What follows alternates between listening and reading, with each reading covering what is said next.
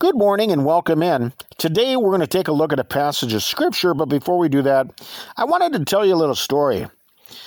When my son Ephraim was a very young age, our entire family would sit down in the living room together, and we would visit with each other and talk about the day's events before we began to eat our supper.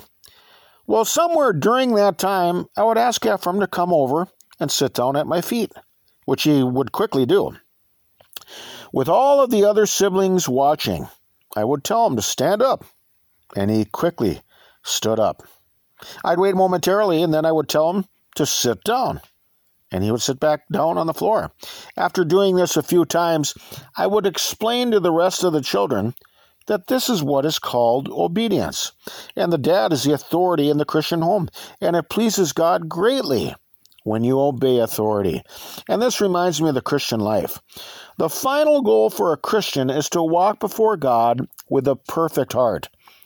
The only way this will result in is through complete obedience and submission to the will of God.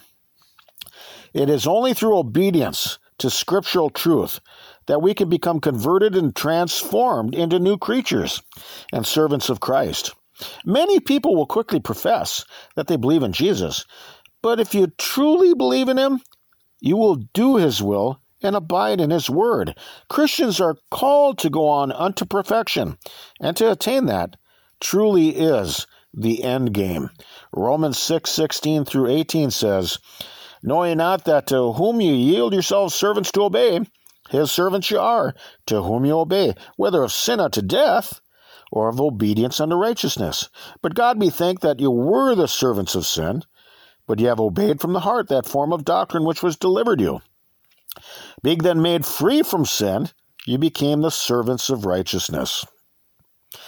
Our family has an inside joke that we laugh about from time to time. Sometimes I like to save money on buying cheese when I make homemade pizza for the family.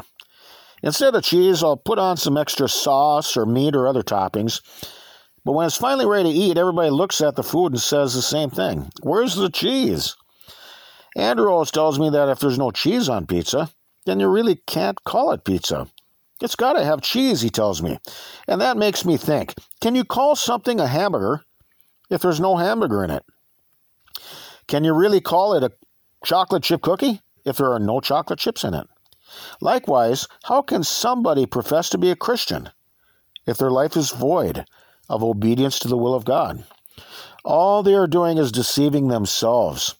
Without a fervent desire to obey God, the Christian life falls short of success.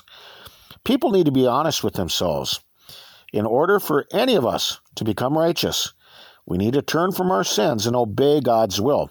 To obey means to comply with the commands, the directions, or request of an authority figure. It also means to submit, surrender, yield, abide, and adhere to the will of someone who has power over you. Simply put, it means to do what you are told. The Christian life is about hearing God's word and acting upon it. It's changing our will to the will of God and doing what he desires us to do. Out of love for him, we will completely surrender to his authority, just as a wife is to submit to her own husband. Without this little word, obey, people can never really convert and transform into what God wants them to become. Numerous people reject certain passages of Scripture because they don't want to let go of the world in certain aspects of their life. They want to be in heaven, but they don't want to do what's required of them to obtain heaven. They want paradise, but they won't let go of the world and its ways. They want to be a saint, but they still lead the life of a sinner. James 1:21 through 22, "Wherefore lay apart all filthiness and superfluity of naughtiness, and receive with meekness the engrafted word, which is able to save your souls. But be doers of the word, not hearers only, deceiving your own selves." It is only through obedience to the will of God that we can truly convert and become what God wants us to be. And being converted by the truth is required to inherit eternal life. Each of us need to become obedient children towards God. Matthew 18, verse 3 says, Verily I say unto you, except you be converted and become as little children, you shall not enter in to the kingdom of heaven. Disobedience does not please God, and those who are not going to obey the truth of his word will most certainly be punished. Romans 2 verse 8, but unto them that are contentious and do not obey the truth, but obey unrighteousness, indignation and wrath. If one truly believes in Jesus, obedience to his will is going to be the result. Romans 10:16, but they have not all obeyed the gospel. For Isaiah saith, Lord, who hath believed our report? Eternal salvation is available to each of us, but will be granted to those who obey his will. Hebrews 5:9, and being made perfect, he became the author of eternal salvation unto all them that obey him. God will take vengeance on those who refuse to obey the gospel of Christ. 2 Thessalonians 1:8, in flaming fire, taking vengeance on them that know not God, and that obey not the gospel of our Lord Jesus Christ. You know, the Philippian church was very obedient. Paul didn't have to stand over them at every moment because they believed in God with their hearts and were straightened in their own bowels. Philippians 2:12, wherefore, my beloved, as you have always obeyed, not as in my presence only, but now much more in my absence, work out your own salvation with fear and trembling. Jesus cares about this world so much that he laid down his own life at the cross for our sins. Grace is available. But what God requires is repentance, contrition, and godly sorrow for the misdeeds that we have all committed. God requires us to turn from our sins and depart from iniquity.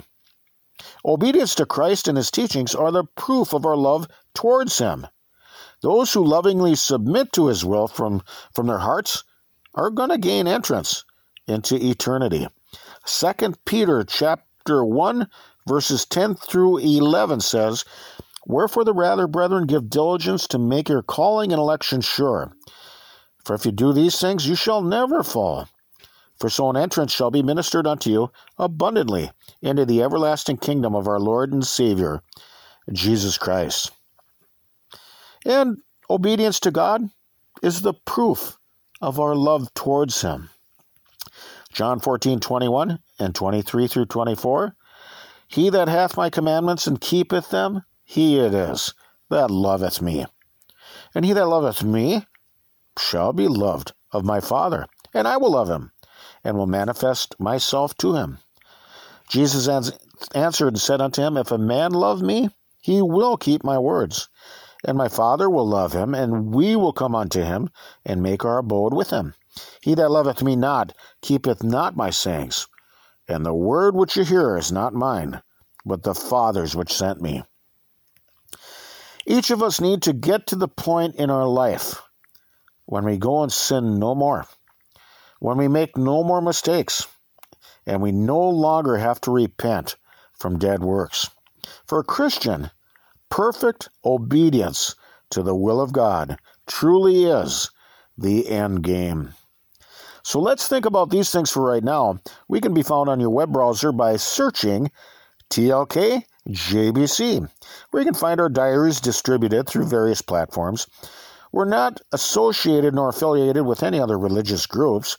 You can get our entire podcast feeds directly, along with transcripts, at tlkjbc.com.